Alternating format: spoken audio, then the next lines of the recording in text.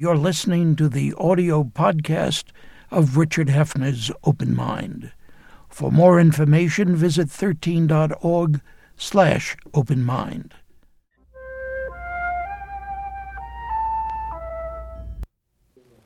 I'm Richard Hefner, your host on the Open Mind, and I determined to do this program earlier in the year when I read Scott Shane's totally intriguing major above-the-fold front-page New York Times story, headlined From Spy to Source to Convict, about a former CIA officer facing prison for a leak to a reporter.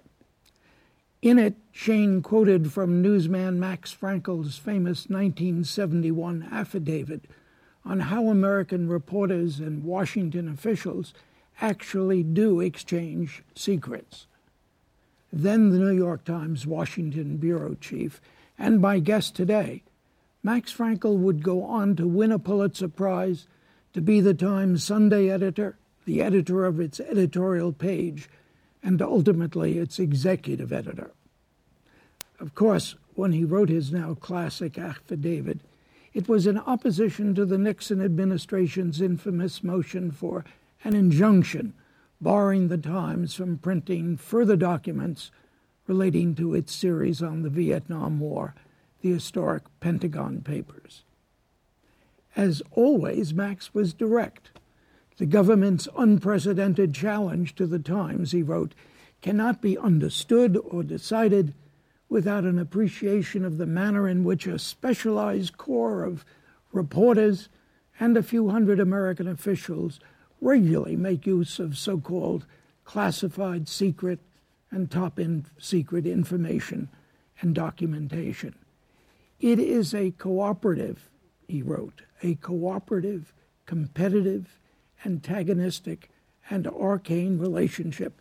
It mystifies even experienced government professionals, including the most astute politicians and attorneys. But now I've asked my guest himself to read his affidavit's next 4 points, concluding, of course, with, quote, "This is why the press has been wisely and correctly called the fourth branch of government." Max, go ahead, read. Well, I said that without the use of secrets, there could be no adequate diplomatic, military, and political reporting of the kind that our people take for granted, either abroad or in Washington. And there could be no mature system of communication between the government and the people. That's one reason why the sudden complaint by one party, namely the government, to these regular dealings struck us as monstrous and hypocritical, unless it was essentially meant to be perfunctory for the purpose of retaining some discipline over the federal bureaucracy. "I know how strange all this must sound," I wrote.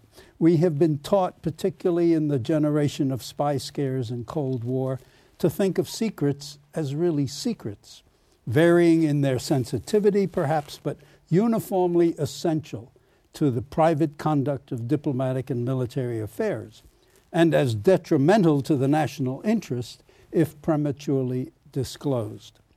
By the standards of official Washington government and press alike, this is an antiquated, quaint, romantic view. For practically everything that our government does, plans, thinks, hears, and even contemplates in the realms of foreign policy is stamped as secret and treated as secret. And then it's unraveled by that same government, by the Congress, and by the press in one continuing round of professional and social contacts and cooperative and competitive exchanges of information. The governmental, political, and personal interests of the participants are inseparable in this process. Presidents make secret decisions only to reveal them for the purposes of frightening an adversary nation, wooing a friendly electorate, protecting their own reputations. The military services conduct secret research in weaponry or to reveal it for the purpose of enhancing their budgets, appearing superior or inferior to a foreign army, gaining the vote of a congressman or the favor of a contractor. The Navy uses secret information to run down the weaponry of the Air Force. The Army passes on secret information to prove its superiority to the Marine Corps. High officials of government reveal secrets in the search for support of their policies or to sabotage the plans and policies of a rival department. Middle-rank officials of government reveal secrets so as to attract the attention of their superiors or to lobby against the orders of those superiors. Though not the only vehicle for this traffic in secrets, Congress is always eager to provide a forum. The press is probably the most important. And in the field of foreign affairs, only rarely does our government give full information to the press for the purpose of simply informing the people. For the most part, the press obtains significant information bearing on foreign policy only because it has managed to make itself a party to confidential materials, transmitting these materials from government to other branches of government as well as to the public at large. And that's why the press has been wisely and correctly called the fourth branch of government. So does it all mean that the more things change, the more they stay the same? Well, it's frankly shocking that something I wrote 40-some-odd years ago should be so highly relevant and still quoted now because the process is ill understood. People think of secrets being secret and worthy of being kept secret, and are alarmed when they learn that people are loosely trafficking in these secrets in and out of Washington and abroad. Yes, but now you're talking about innocent readers. Right. Like myself. You're not talking about Richard Nixon or Barack Obama. No, they know. In fact, they're among the principal leakers.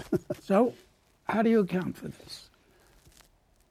I mean, how do you account for, when I said the more things change, the more they stay the same? Nixon? Why do they Obama? prosecute Yeah. the people who traffic in these or who occasionally leak secrets? Well, understand that anyone in executive authority wants some discipline with information. You don't want it prematurely known that you're thinking of appointing so-and-so to this or that job, and you certainly don't want highly classified, important weapons information or strategy in a negotiation prematurely disclosed. So you need some sense of discipline among this vast bureaucracy in government. The threat of prison? And it's the threat of prison when it comes to so-called national security interests is the one thing that they have. Oddly enough, there is no law that governs the whole absurd classification process. There are millions and millions of new secrets stamped each week in government, and there is no organized legal system by which the people who traffic in this stuff can be held accountable for how they deal with it. The only law on the books, aside from the Espionage Act, which has been used once or twice in an effort to silence the press or some whistleblower, there is only one law passed in the 1980s that explicitly forbids the publication of the name of a secret agent, of a CIA operative, on the grounds that disclosure of some of those people would risk their lives. And that's the law that's been invoked in the case that you're citing, that the Times has been writing about, and that occasionally has been used, even though in this case, this fellow, Kiriakou, who is being prosecuted by the Obama administration, he inadvertently let slip the name of an agent, but it was never published. He's being prosecuted because he took a position rather publicly against waterboarding and used his CIA credentials and past employment in the government to campaign against his fellow operatives. And those fellows who participated in torture and conducted waterboarding are understandably sensitive about this former colleague going on the warpath against them, and they, I think, have encouraged the Justice Department to go after him. on the pretext of disclosing the name of an agent. But there's no law otherwise that could be fairly used. Max, you mean then that when I go out to Rutgers to teach my students, I've got to believe, and I guess to say, that there's really no difference between Nixon and Obama when it comes to these issues? It's worse under Obama, but in fairness to him, the problem is worse. The Internet has made the dumping of secrets possible. When we got the Pentagon Papers in Nixon's case, we thought it was a lot. We got about 5,000, 6,000 pages of material that we had to laboriously mimeograph in order to edit it properly and grasp what was going on. More recently, in the famous WikiLeaks case and this Private Manning, they're just dumping stuff by the millions of words on the Internet. You don't even need the Xerox machine anymore to copy materials and to send them around the world, and so that Osama bin Laden, sitting in Pakistan, was a faithful reader of a lot of our secrets. And in fact, that's one of the charges being used against this Manning fellow in the Army. So that they can invoke the Espionage Act because he was helping an enemy. It gets that absurd. But the problem is terrible from the point of view of people sitting inside the government. How do we protect the few really legitimate secrets that we do want to keep, and how do we exert some discipline over the bureaucracy? And there's no law with which we can really deal. And the answer, of course, as the late Senator Moynihan used to say, is declassify, open up everything, and get rid of this whole concept of secret, top secret, and even above that, Q clearance for so-called nuclear secrets, and then find out the few precious, really important secrets that are not secret because you're embarrassed to have the public read what's happened, or because you've screwed up and you don't want the public to know that you've screwed up, but really legitimate secrets that can be defended by a board and put a date on when they will cease to be secret, unless somebody comes and appeals the matter, etc. Unless they revolutionize the whole process, we'll never have a rational system. You say unless, and let me ask you, will we ever? I don't think so. There's no sign that anyone truly sensitive to the nature of the problem and truly committed to informing the public and truly desirous of not covering their rear ends, but really just protecting the handful of few legitimate secrets that a government should have. There is no one who's going to take the time and have the credibility to reorganize the whole system and get the support of either a sitting president or the Congress to do. What do you mean have the credibility? Not from a newsman's point of view or a bureaucrat's point of view? Well, they'll never trust Max Frankel or any of my successors who are editors and journalists to come in and tell them, although when we get secrets, they have to trust us when they start arguing with us. Please don't publish this, but don't publish that. And we listen to them, and sometimes we actually accept their arguments, but most of the time we don't. So when a secret flows away from government, when they lose a secret, they really do have to trust us. But they would never dare call in a journalist and say, rationalize this system for us and tell us what really ought to be secret. And nobody in government is willing to take that responsibility. It is when a government official gets a piece of paper and he faces the question of, is this going to be secret or not?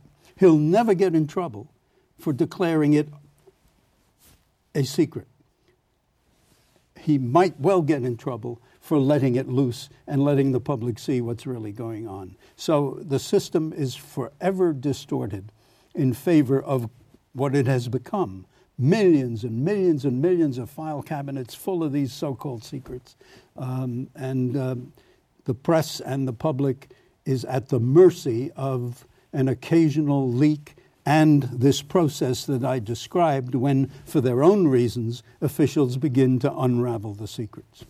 Are we better informed today, Max, for that or against that or with it or without it? I think we are better informed by the few publications that invest in the talent and the staffs that have the ability to make the contacts and to take the time to delve into important events and to find out what's really going on and how did this happen. I mean, take any situation. How monitoring what Iran is up to with nuclear weapons. How come some of their leading nuclear scientists have miraculously dropped dead? How come their computers have been gagged and failed in this nuclear program? It doesn't take much for a reporter to smell a rat. But then he has to go out and find out, well, who's killing these guys? Is it the Israelis? Is it we? Etc. How come, who's sabotaging their computers? Well, you need to go to certain people and ask certain questions, and here and there somebody might tell you because he thinks it's important that the world understand it, or because he wants to defend the policy of his CIA operation, or whatever reason, or because he's against the policy and wants to sabotage the policy. For one reason or another, he'll begin to inform the reporter, and the reporter will have a little bit of information through that contact. Now he has something to trade. Now he has something to invoke with another source and say, look, I know all about what you're doing with the computers. Now tell me, when's the last time this was done? And he begins to trade on this knowledge. And so cumulatively, he builds up a story. And sooner or later, a story appears in the press. Very few publications are left with the size of staff and the expertise in Washington to understand these things. The few that are there, the Wall Street Journal, the New York Times, the Washington Post, from time less so than before, but still active in this. Some of the networks occasionally, especially in the Pentagon, ABC does a good job. To that extent, we are extremely well informed in those few quarters. But are there enough people asking enough questions and making enough contacts and making themselves available for the massive leaks from government? I fear not. Pretty unhappy situation. And you're predicting that it'll get worse. Yes, but there's one thing that's changed since my day, and it started in my day. The press in the Cold War was too often complicit rather than challenging of government policy. We too quickly assumed that what we were doing is virtuous, what the Soviets were doing is terrible and wrong, and maybe some of that has reappeared now that we have the enemy of terrorists, nameless and a threat that has raised legitimate fears in American society. But to the extent that sophisticated journalists are still at work in Washington and abroad, very few abroad, they are more skeptical of government, and to that extent, I think they're serving us extremely well. When you say very few abroad, are you referring to American journalists abroad? Yes. Alas and alack, the villain here is not only the internet, but the jet plane. It's made it impossible. Most journalistic operations don't maintain significant foreign staffs anymore. They figure if there's an earthquake somewhere, we'll just fly people in, or we'll send the anchor man to Afghanistan and he'll parachute down and have himself photographed in front of the troops while he is somberly announcing the news from there for a night or two. But how many people are on the ground? How many people are driving around in armor-plated cars protecting themselves in Iraq or in Afghanistan? How many people have bureaus of the sort it would take to cover 1.5 billion people in China? and what they represent, either understanding their economy or their culture or their even more secretive government than ours. Very few organizations left to cover that one. So what's the picture that you have to paint for a decade from now? I can't paint it. The whole journalism business is in upheaval, as are most American enterprises and ventures. The computer and the internet and all that the digital revolution represents is turning every business upside down. And there is now no reliable, profitable formula for pursuing journalism in a way that is reliably profitable to protect the independence of the journalistic organization. The New York Times is making a heroic effort to transition from paper to digital, but the advertising is bleeding out of the paper edition, and the amount that's flowing into the internet is not compensating. Therefore, they're reaching out and charging the readers a lot more. Today, the readers, I think, account for about 55% of the revenue that the New York Times is receiving. They used to represent about 20% compared to the advertisers. It's an enormous shift. Well, how much longer will people be willing to pay for the kind of information that the Times supplies? And I don't mean to single out the Times. The question is how many other enterprises will find a formula by which they can sustain themselves. And without profit, they'll either have to go running hat in hand the way, say, public radio does, and beg the readers to make voluntary contributions, or they will have to rely on money bags, a Soros here, a Bloomberg there, who's willing to lose some money to have fun with an organization. But none of those are formulas for what I would call true independence for journalistic pursuit. We have to find new economic models. And when you say 10 years, I think somebody will find one, or more than one. They will be found, but I can't now predict what form they will take. When you say economic models, you're referring to for-profit models. Yes, although, the New York Times, for many of its years, got along with a very minimal profit.